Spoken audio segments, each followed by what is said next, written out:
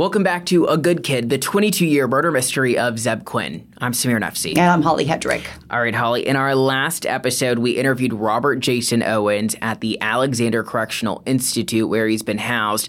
Now, a reminder, Jason was charged and convicted in the murder of the Codd family in 2015, and as of 2022, Robert Jason Owens pleaded guilty to accessory after the fact of first-degree murder in the Quinn case. In 2015, Robert Jason Owens implicated his uncle, Walter Eugene Owens, who goes by Gene, saying that he was hired as a hitman. And keep in mind, Gene Owens passed away in 2017 from complications of COPD. So in our A Good Kid, the 22-year murder mystery of Zebb Quinn documentary that's now streaming on YouTube as well as WLOS.com, we heard from a lady named Penny Storm. She was the ex-girlfriend of Gene Owens, and she was pretty much in the middle on Gene. She painted a picture of not a great guy.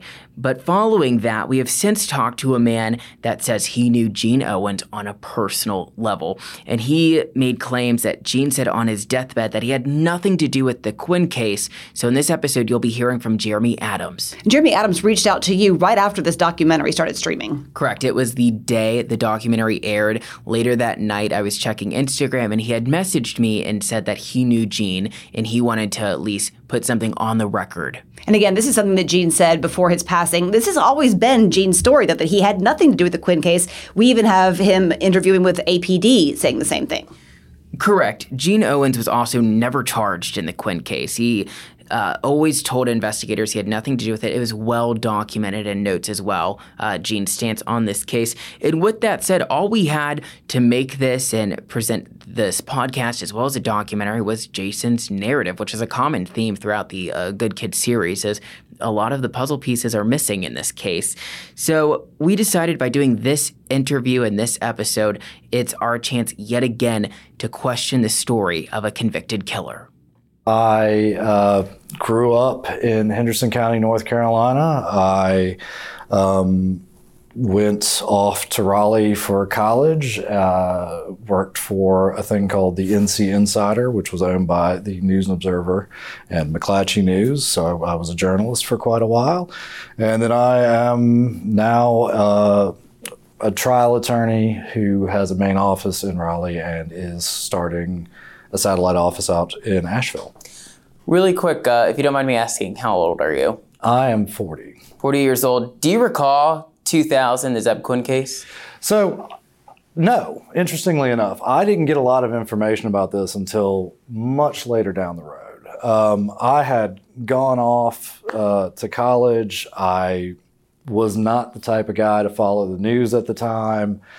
So yeah, I didn't know anything of it. I think the weird part about it is I think I've crossed paths with almost all of the players except for Zebb Quinn and Jason Owens. I don't know either one. I never crossed paths with either one of them, but everybody else I kind of have run into before, one way or another, or at least have heard of them. So the whole thing's odd to me. When you heard in 2017 that Robert Jason Owens took a plea deal for the Codd murders, and then in 2022, Robert Jason Owens, there was a plea deal accepted by the courts, and Jason implicates his uncle Gene. Did you know Gene Owens? I did know Gene Owens. Gene had worked with my father for probably 20, 25 years. My father owns a car lot in Fletcher, North Carolina. And Gene was a pretty good guy. I think the thing that has bothered me as I've paid attention to this case, because I come back in town and all of a sudden here it is, no one's really speaking up for Gene. And the Gene Owens I knew was a good human. And on top of that, my father was probably his best friend. I do know that within a day or two of his death, my father had asked him about it, and he had sworn on his deathbed that he had never met or heard of Zebb Quinn before everybody else did. The first time he said he saw him was on a billboard, essentially. And I had said, my father found this really offensive on a certain level. And to give you an idea who Gene was, let me give you a story about Gene. My father had a heart attack a few years ago. And this is when Gene was still alive. And I was in Raleigh. Gene would call me every few days to give me an update on how my father's recovery was going. He would drive down to my father's house every day to check on him, make sure he's taking his medicine, and drive him around wherever the heck he needed to go. When I was a kid and my car broke down, Gene would get up, get off his butt, and come straight to help me out. That's the Gene Owens I know. I would be very surprised if he even had the capacity to kill someone, let alone act as a hitman. Let's backtrack. What do you recall the first time you ever met Gene Owens? Yeah, I think so. And I can't say I can tell you a date or anything about that, but he kind of worked as a mechanic. And my father and he would go buy these beat up, non-functional cars and just fix them up and sell them. And they did that pretty much for 20 years. And I remember him as being a guy who, he was really direct, he was pretty funny, but he cared for people. He'd check on them, he'd take care of them. Nobody knows anything about what really happens in the world. I've been a lawyer long enough to know you can't tell. I'd be really surprised if Gene had anything to do with the death of Zebb Quinn. And then do you know about, I know you said your dad would work with Gene with the mechanical aspect. Do you know about how long they were friends, 20 years? Oh, way longer than that. Okay. So my understanding is that they'd known each other since I think my dad was 16.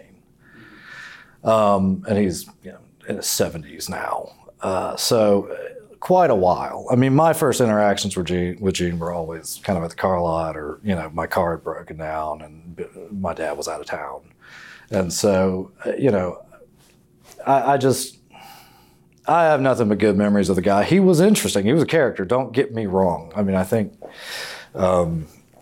anyone would tell you that. And he was always smoking, and he was always kind of telling a bad joke. But he was just a decent human as far as I can tell. Do you have any context of that family dynamic, obviously in regards to his mother as well as Jason and his brother Scotty? So, not entirely. I've got some things for context. I know Gene didn't talk too much about his family. And I know he probably didn't see them that much. I also know that when he died and my father got wind of it, and the family got wind of it, the family declined to pick up his body. And my father dealt with all of that. He went and picked up the body, had him cremated, took care of that. That's how close of friends they were. Why do you think he did that? Probably, in truth, because Gene would have done the same for him. Switching gears a little bit, do you know anything? So Jason, per his plea agreement, stated a narrative that Gene Owens allegedly sold drugs to a man by the name of Adam Wright. Do you have any context or any knowledge of Gene Owens ever selling drugs to anyone? I don't. And again, I can't say I know. I mean, I've been in Raleigh for quite a while, and I would see Gene every time I come back, basically. But I never knew him to particularly be in that effort. And I'd be surprised if that was something he was doing a lot of, if at all. What about, we reached out, so Jason's defense, Vicky Jane and Sean Devereaux, did some investigating of their own, and they found a lady by the name of Penny Storm Owensby. That's a person who dated Gene Owens in like the late 90s, early 2000s, and they tell a story that Gene allegedly hired a hitman to go after Penny. Is that a story? What do you make of that story? I can see your face. What do you think about that? I think it's insane. Like I said, Gene could be a character, but I'd be shocked someone who had shown as much empathy as he has to be that. I've never known him to be angry. It doesn't say he probably couldn't be, but And my father's the same way. I asked him, hey, have you ever known Gene to be, violent? And he's, he hasn't either. And he's known him most of his life. Mm-hmm. So, I've been an attorney long enough to know what you do know and what you don't know. But as much of my involvement in this is strange to me, I just don't see it. Switching gears now, years later, 2015, Jason Owens, he gets arrested for the Cod killings after he was caught dumping their stuff in a dumpster. And then just days later, he starts to confess or wrote a letter to law enforcement implicating Gene. I know you were probably in Raleigh at this point. Did your father know about this in 2015? I don't know if it was 2015. I know that at some point Gene had disclosed to my father that his nephew had implicated him in all this. And I, of course, having some experience in criminal law and all that, I mean, I kind of got the warning that at some point I might get a call on it. I didn't, which is probably a good thing, but Gene knew about all of this to some degree or another, and it really did bother him. And I think part of the reason I'm agreeing to do this at all is that, somebody probably ought to speak for him, and the family should know that the person who likely did kill Zebb Quinn entirely by himself is in prison now. And I'll spare you my commentary on what I think of the plea exactly, but, it is what it is. You said it bothered him. Give me a little bit more context. I don't know if you I don't know if you were there, but how did that bother him? What about it? Go a little bit more in depth for me. So, some of it I'm inclined not to comment on because I'm an attorney and I had talked to Gene a little bit about some of this. I will say that the part I probably can talk about is that when he knew that he was dying in a few days, the one message he absolutely wanted to make clear was that he had nothing to do with the death of this kid. That was on his mind as he was dying. It bothered him that much. Gene was a lot of things, but keeping his mouth shut would not actually be the thing that he was best at. So I'd be really surprised if he could take that to his grave if he had anything to do with it, or that he would have the capacity. 2022. There's a plea deal offered. There's a narrative. It's about a 20-minute story from Jason's perspective of what happened. Of course, he alleges that Gene Owens was hired as a hitman. Gene died in 2017. Obviously, he's not there to defend himself. How did you react and your father when that was out in the media? So, I went and pulled up the transcript because, lawyer, and reading through it, the thing that I took note of the most, other than the whole thing seems like a poorly written movie, was that Gene didn't have a truck. And in the narrative, Robert Owens accuses his uncle of going to his truck, pulling out a gun, and shooting Zebb Quinn. That's kind of absurd because Gene didn't really like trucks and he didn't own one at the time. And even I recall that. So there's an immediate hole in the story. And the whole thing doesn't make sense. I mean, I think I find most of what happened with that plea kind of offensive in some ways, because I believe it ends up doing a little bit of an injustice. You've got a convenient fall guy in the form of Gene Owens because he's dead and can't speak up for himself. And it's from a guy with a history of murder who's known to be a pathological liar. So I don't think it gives it a lot of credibility. What bothers me, though, is that now there's a court record that says a guy that I counted as kind of a pseudo-uncle myself killed somebody. It's a little ridiculous. And on top of that, why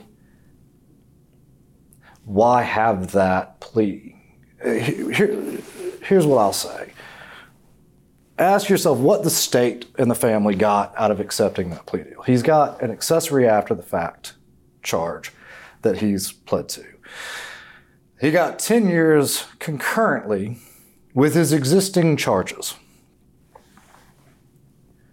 What justice is served? You have, I think as the DA put, a legal acknowledgement that Zebb Quinn was murdered, but there's not really any punishment. There's no trial, there's no vindication, and the only thing that really happened out of that is you kind of have a disappointing plea deal. I think you probably could have gotten second-degree murder on that one if you tried really hard. And the name of, as far as I could tell, a good man's being dragged through the mud.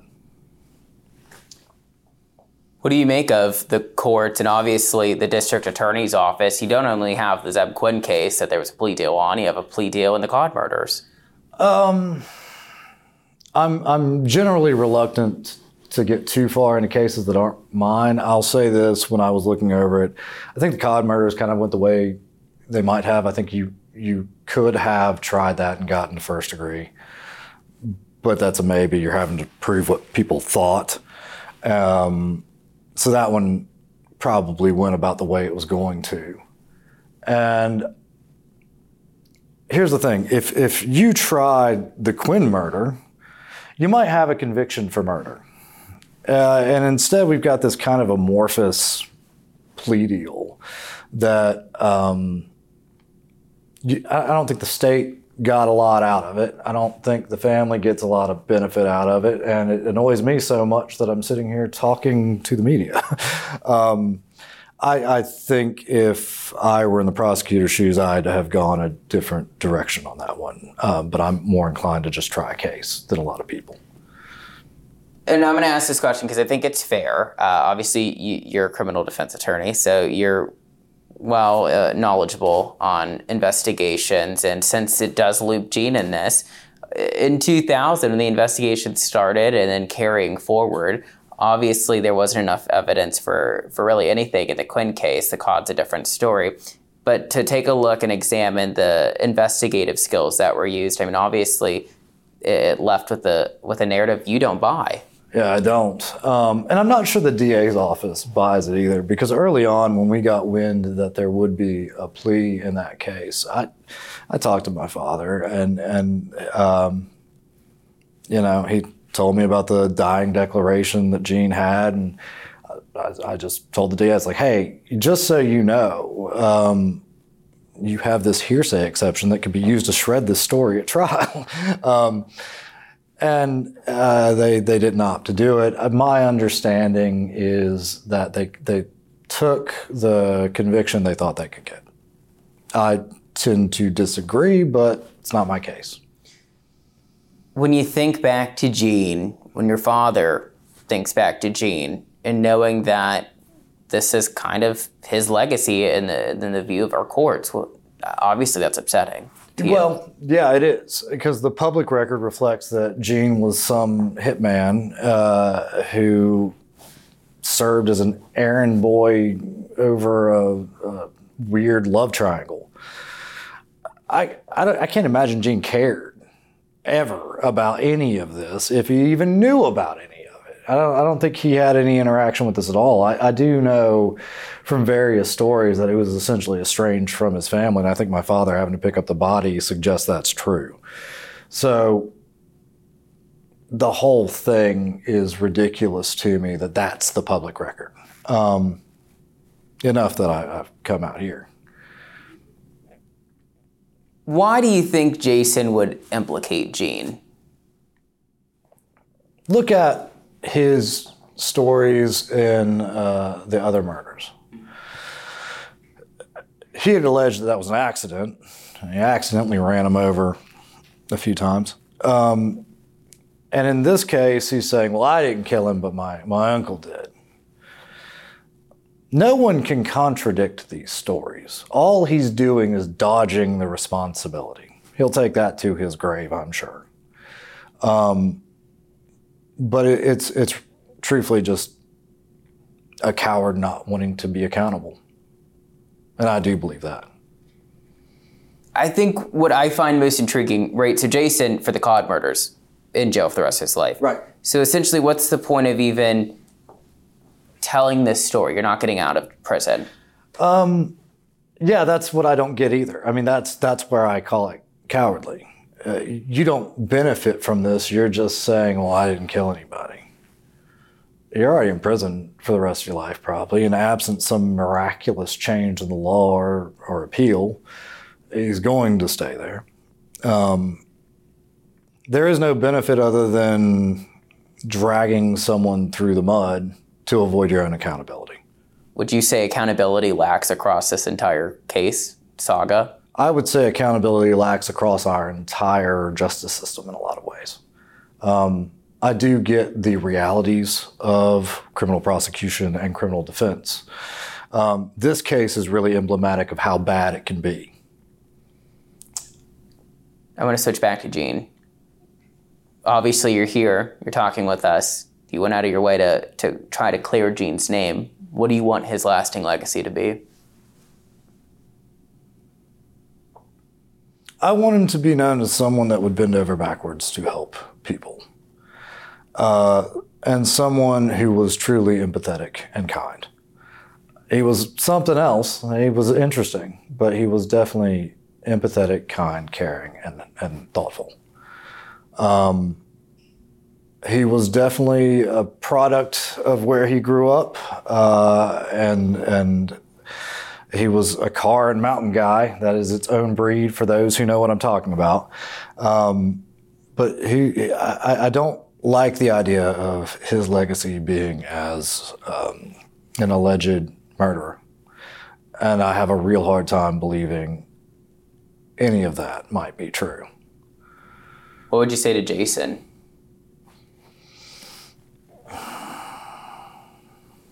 You got me with one I hadn't thought of.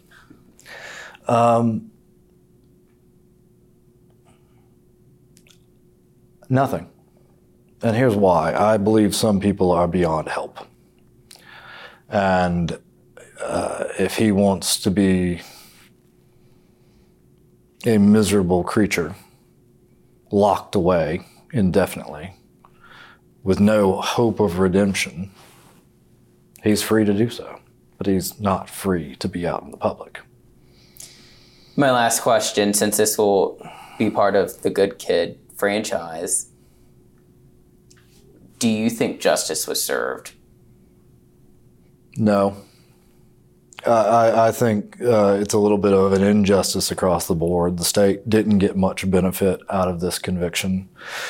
There is no additional punishment for Jason Owens. The family is not any better off, really, for this, other than maybe being able to be technically done with it.